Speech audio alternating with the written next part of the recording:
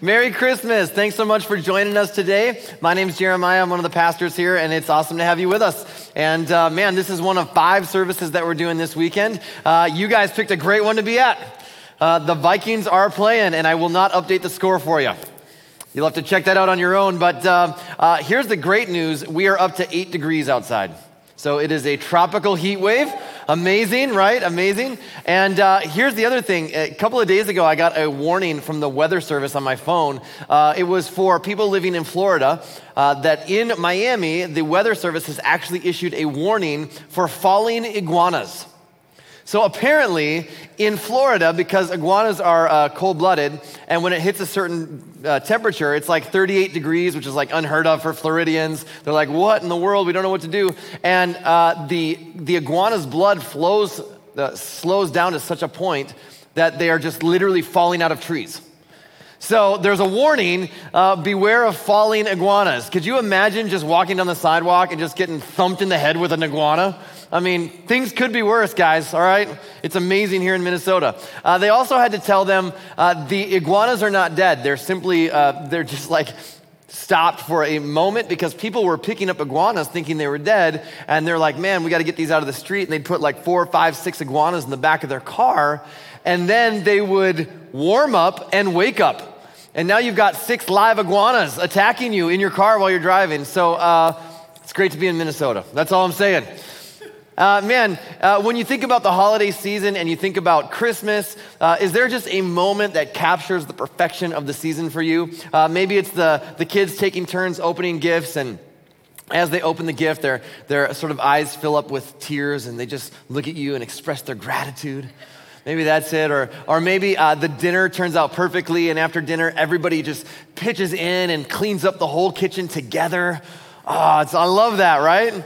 Or we can make Christmas just a little too complicated sometimes when we expect it to be perfect. And it's difficult to have a perfect Christmas because our families are imperfect. And yet, the modern nativity scenes that we see kind of contribute to that expectation. Here's some that I found online this week. This one just looks amazing, doesn't it? Like Mary just had a baby, but she's just like, no, it's cool, guys. Invite your friends over. Let's all hang out together. I love this next one. Look at this, matching gold robes. Like that would ever happen, right? They're literally in a barn. She just gave birth, but no, let's all put on matching gold robes. And then this one's awesome. I love this. There are so many characters on this. This dude's riding a horse. There's an elephant on one side. And this is less of a nativity set and more of like action figures because she's actually playing with them. Like, hey, let's act this out. And it's amazing. You look at some of these clean, sort of sanitized versions of these nativity sets and you just go, man, every mom knows that if you just had a baby in a manger, you would not look like that, right? And if there was no epidural, this was not a silent night. All right, I'm just saying. And it's no wonder that as we get older and we see some of these sanitized versions that sometimes we get a little skeptical or cynical during the season. And so we set out the nativity set on the doily on the mantelpiece, or maybe you've got a big one out in the yard and you've got Mr. and Mrs. Claus next to it and Ricky Bobby is on the other side, right, praying. And maybe for you, Christmas is all about the music. Maybe you're a music junkie. Right? And so I just want you to know, if you are a Christmas music junkie, that you can only listen to Christmas music after Thanksgiving and up until January 1st. Okay, that's in the Bible. Just trust me. For some of you, it's all about the food. Isn't it true that in American culture, from Thanksgiving to New Year's, it's like junk food all the time? It's crazy. I can remember even as a kid, the different desserts that would surface during the Christmas season that you never saw any other time of the year. It's like, where did these come from? And so we would always have fudge, something called waffle cookies, and 7-layer bars as a part of our sort of Christmas tradition. And then as adults, we're all thinking the same thing, right? January 1st, I'm getting in shape, but until then, pass the cookies. And this is this mindset. And then there's the presents. If you're married or if you're newlyweds, just want you to know, if you're dating someone, if your spouse or your significant other says, oh, you don't need to buy me anything this year. You don't need to buy me anything this year. And what's amazing is they seem so sincere when they say it. Like it seems like they really mean it, okay? They don't. All right, let me just help you out, all right? You don't need to buy me anything is a phrase that one person says to another person when they're so certain that you're gonna buy them something that they can say it and you'll still buy them something. In fact, I think the rule is this: the more insistent that they are that you don't have to buy them something, the more extravagant the gift should be. I think that's the rule. And yet, when you think about all of these traditions and the giving and receiving of gifts, the reason that we even give gifts at Christmas is to celebrate and remember the gift that God gave to the world. When God gave his son to the world, when Jesus came into our world, it's an unexpected gift that God gave the world. In fact, Jesus would actually put it in these words. This is Jesus talking. He says, "This is how God loved the world. He gave his one and only son so that everyone who believes in him will not perish, but have eternal life." Now, you have to know this is not how the pagan gods of the world at that time operated. In the first century, this is not how they operated. The pagan gods were not there to serve humanity. They were there to be served by humanity. In fact, the pagan gods actually toyed with humanity. And it was basically believed that humans existed simply to please the gods. And if you didn't please the gods, too bad for you. And into that sort of mindset, this one and only God of the Hebrew people steps onto the pages of history in flesh and blood, and everything about the way that Jesus came into the world is completely unexpected. Nothing about this very first Christmas is something that you would write up. It's completely unexpected. In fact, God works in ways that we wouldn't expect. We discover this, that God works in ways we wouldn't expect. And one of the eyewitnesses, a guy named Matthew, actually writes for us a part of this Christmas story. And here's what he says: "This is how Jesus the Messiah was born. His mother, Mary, was engaged to be married to Joseph." And so Mary is a teenager, and her and Joseph are betrothed. They're going to get married. In that culture, that meant that they probably had a year-long engagement. She lived with her parents. They planned the wedding, and then they would have a week-long festival. That would be their wedding celebration. And so they're both preparing for this. And she's engaged to this guy named Joseph, and he's a carpenter. He's kind of a blue-collar guy. He's got calluses on his hands, and he's well-built from manual labor, rippling muscles. Just kind of imagine like a modern-day pastor, if you will. And the story continues. But before the marriage took place, while she was still a virgin, she became pregnant through the power of the Holy Spirit. And Mary becomes pregnant through a miracle, and Joseph finds out about it. Now, we don't know how Joseph found out about it. We don't know if he was hanging out with a buddy at the Nazareth McDonald's, or if he saw it on her Instagram story, or how he found out, but he learns about it, and as soon as he does, let's be realistic, his first reaction is not, "Man, I hope she has good health insurance." His first reaction is, "Well, who the blank is the dad?" That's his first reaction, and Mary tells him an angel visited her, and that this is a miracle. And we know that as we continue to read the story, Joseph's not buying it. I mean, would you? That's a pretty tough pill to swallow. And so he's got a couple of options. He can either try to protect his own reputation, kind of take the story public, go on the talk show, take the paternity test. "You are not the father." Or he can break off the engagement quietly. And Matthew tells us exactly what Joseph decided. Joseph, her fiance, was a good man and did not want to disgrace her publicly. So he decided to break the engagement quietly. And so he went with option number 2. All right, I'm not going to go to the tabloids with this. I'm not going to disgrace her or shame her any more than she's already been shamed. I'm just going to break it off quietly, and I'm going to move on with my life. And as he considered this, an angel of the Lord appeared to him in a dream. "Joseph, son of David," the angel said, "do not be afraid to take Mary as your wife, for the child within her was conceived by the Holy Spirit." And so they get married. And Luke tells us that while she was very pregnant, they had to travel to Bethlehem, that the Roman Empire has conducted a census, and that means everyone has to travel to their hometown, the village that they grew up in, whatever town they grew up in, and register, and so that the Roman Empire knows who is a part of our empire.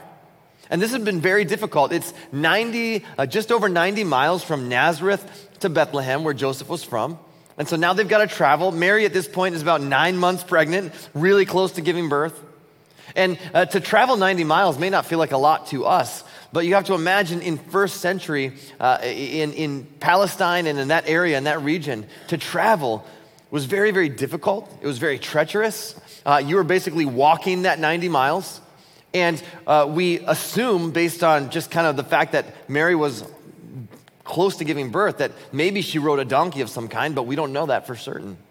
And so this is a difficult journey for them to make. And then they arrive, and there's no presidential suite waiting for them. Nobody rolls out the red carpet and welcomes this new king.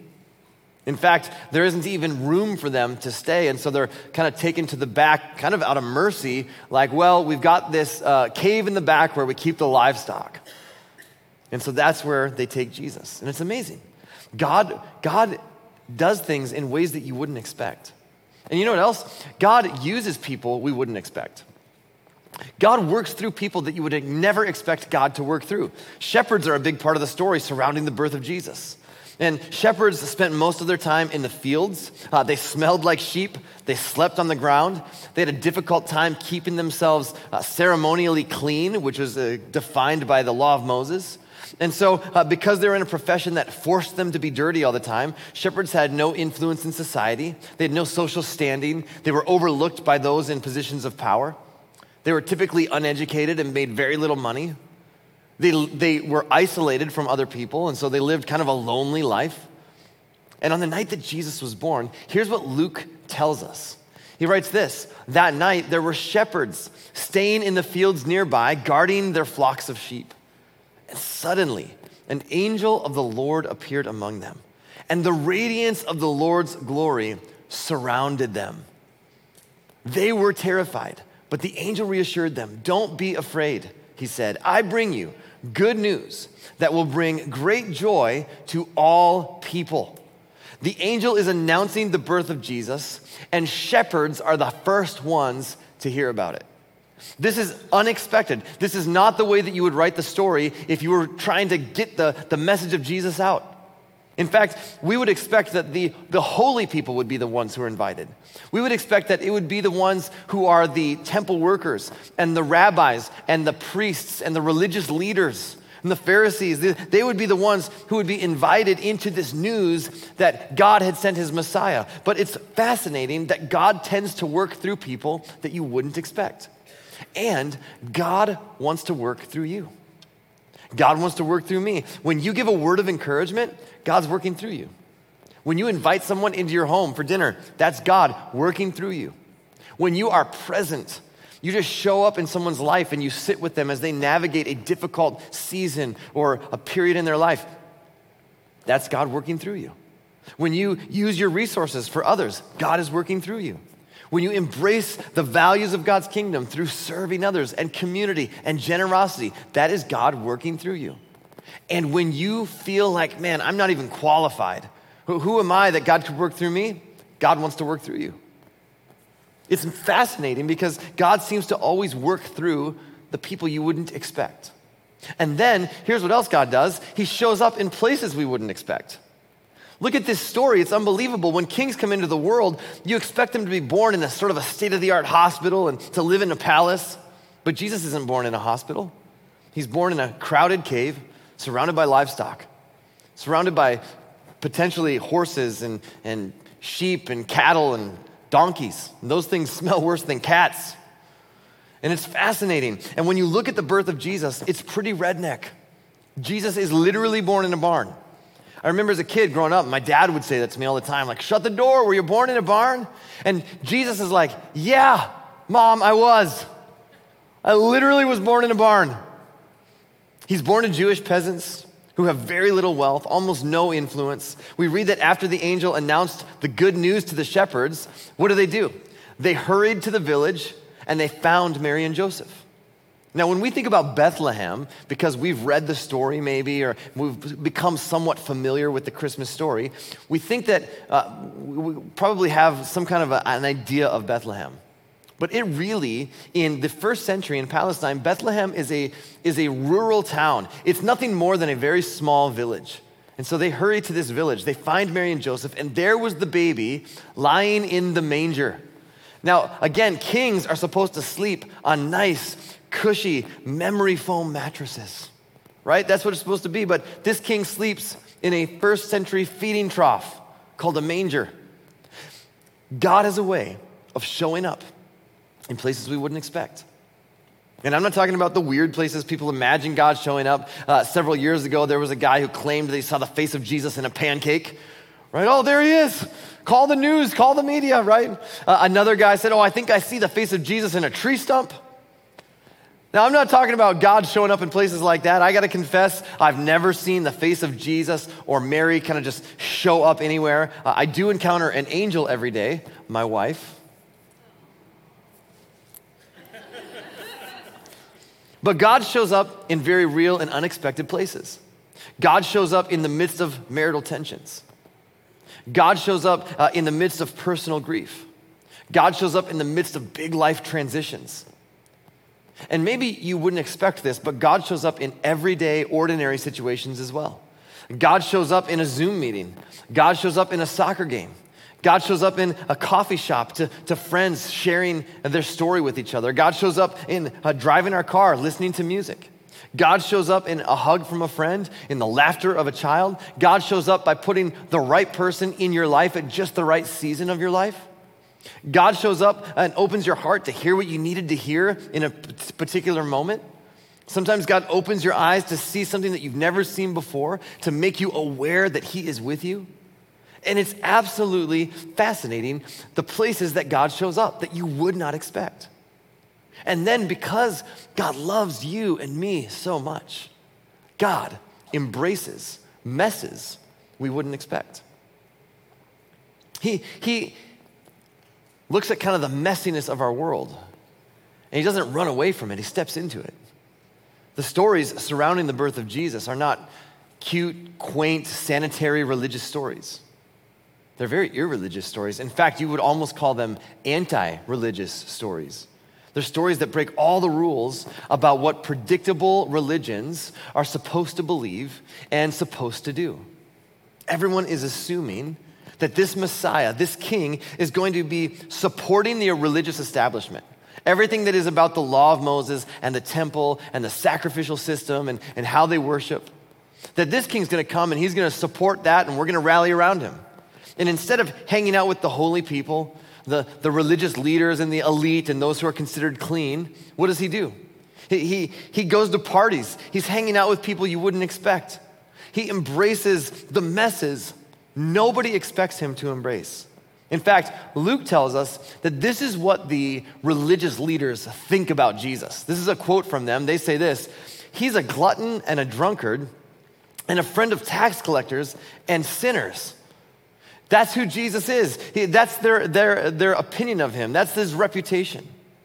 And so their opinion of Jesus is that He's scandalous. Because Jesus is born into circumstances that appear scandalous. Jesus then dies under circumstances that appear scandalous. And unfortunately, because of the influence of religion over the last couple thousand years, when most people think of God, they have this sort of Santa Claus view of God.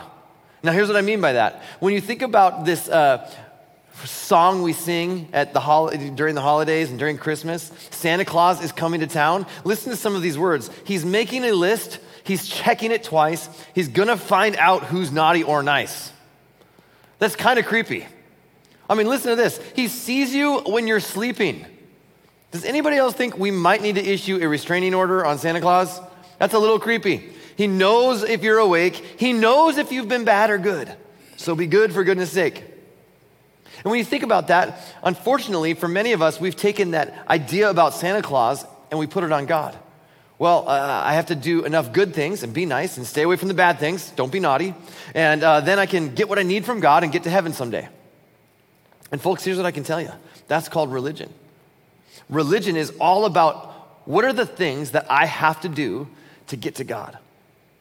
And yet, when this angel shows up and declares good news to the shepherds, he doesn't come to declare, hey, Jesus is starting a new religion. He comes to declare something that has happened. Religion is all about what I have to do to get to God. This angel comes and says, no, there's good news. This is all about what God has done to get to you, to come to you, to move in your direction. And here's why. Because we're all on the naughty list. We've all fallen short of God's standard, and this is a God who from His birth until His death identifies fully with us in the midst of our messes. And religion will tell you, well, you got to clean up your mess if you're going to come to God. But the God that's revealed in Jesus shows us that he meets us in our messes. And then he moves us forward to become everything he's created us to be. And somewhere along the way, maybe religion told you that you've made too big of a mess. You've messed up your life too much. Maybe you've messed up other people's lives too much, and that somehow you're not enough. Somehow you don't measure up. But when God showed up in our world, in flesh and blood, it wasn't announced with trumpets. It wasn't announced with fanfare. Nobody rolled out the red carpet. It wasn't announced to the kings and the royalty of the world. It was announced by some angels to a group of shepherds working the night shift. What does he say? I bring you good news. Not I bring you the checkbox of what you need to do in order to get to God. Not I want to let you know, here's the things that you've got to do, and Jesus has come, and he's going to basically make sure that the sacrificial system and the law of Moses and the temple worship and all that stays in place. No, he says, I've got good news, and it's going to bring great joy to all people. Everyone, everywhere. It's not religion. It's an announcement of something God has done. In 1843, a poem was written in France. And this poem was written to essentially capture the emotion of that very first night when Jesus was born. And the poet writes this, and it was so beautiful and captured so well the emotion of that night that it was later commissioned to be set to music. And the music was composed several years later, and in 1855 it was translated into English, and we've been singing it ever since. Listen to some of the words of this song, O Holy Night. O holy night, the stars are brightly shining. It is the night of the dear Savior's birth. Long lay the world in sin and error pining, till he appeared, and the soul felt its worth. A thrill of hope, the weary world rejoices, for yonder breaks a new and glorious morn. It is the birth of Jesus that brings a new and glorious day into the history of a weary world. And the reason that a weary world can rejoice, and the reason that a weary person can rejoice, and the reason that a weary family can rejoice, and the reason that there is a thrill of hope is because in Jesus there is a new and glorious morn. See, the poet writes these words, long lay the world in sin and error, pining, or longing, or hoping, or hungering for God to do something. And that's you and me. That we were created by God to exist in loving community with God and with each other. And yet because of our sin and brokenness, the relationship with God, and oftentimes the relationship with each other, is broken. And so the world was weary. Long lay the world in sin and error, pining. But God sent Jesus into the messiness of our world to heal that brokenness and to bring light into the darkness. A weary world can rejoice because of Jesus. It's good news. It brings great joy to all people. And that includes you. And that includes me. And so Jesus entered into our world in the lowliest way possible. And he died in the lowliest way possible. And in his death, he absorbed all of the hatred and all of the violence and all of the darkness that this world could throw at him. And in his resurrection, because he didn't stay dead, in his resurrection, he absorbed that and he transformed it into love and forgiveness and light. And each year at Christmas, we remember not only his birth, but his death and resurrection. Because through his death and resurrection, we are invited into God's family. Because Jesus overcame death, he has the power to overcome the things that are bringing death to you and me. Because the grave does not get the last word, and there is more to this life than this life. You and I have been invited to be a part of God's family. That is good news that brings great joy to all people. And it isn't about what you can do to somehow measure up so that you can get to God. The message is an announcement. It's good news. It's here's what God has done to get to you, to come to you, to move in your direction. So if you're here today, if you're watching online, if you've never said yes, if you've never said yes to the invitation to be a part of God's family, I want you to know you can do that right now. Just agree with this prayer as we pray this together. God, please forgive my sins. Forgive me for the times that I've walked away from you. And God, I've thought that I've had to somehow measure up and do the right things and live the right way so that I could have a relationship with you. But the story of Christmas reminds me, this isn't about me doing the things to get to you. This is about what you've done to come to me. And so I want to say yes to your invitation. Make me your son, make me your daughter, make me a part of your family, and help me to put my trust in you. Help me to follow you and your way of living as best as I know how from this moment on. Thank you. In Jesus' name, amen.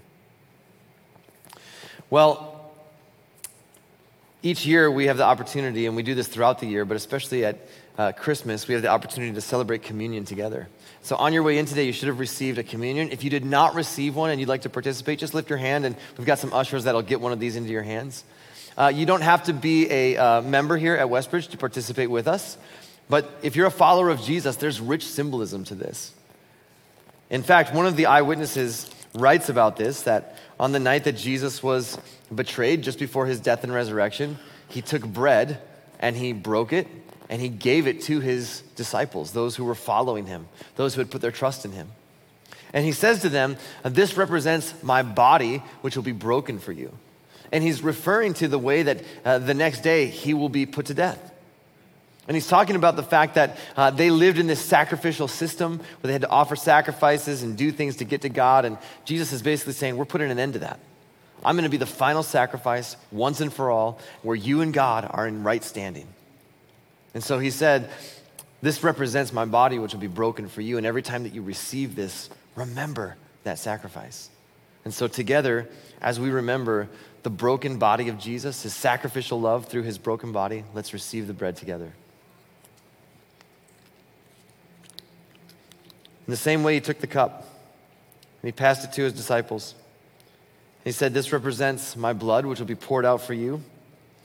Every time that you receive this, remember that sacrifice. It's a new covenant between God and humanity. That God is always with you, that God is in you, that God will work through you, that you always have access to your Heavenly Father. And so as we remember the sacrificial love of Jesus through his spilled blood, let's receive the cup together. Let's pray. God, thank you for sending Jesus into our world. Thank you for embracing messes we wouldn't expect you to embrace. Thank you, God, for working in ways we wouldn't expect, for working through people we wouldn't expect. And when I look at the messes that I've caused with my own words and with my own actions and with my own heart, I'm so grateful that you would choose to embrace me. And thank you, God, that it isn't about what I have to do to get to you, but what you've done to come in my direction.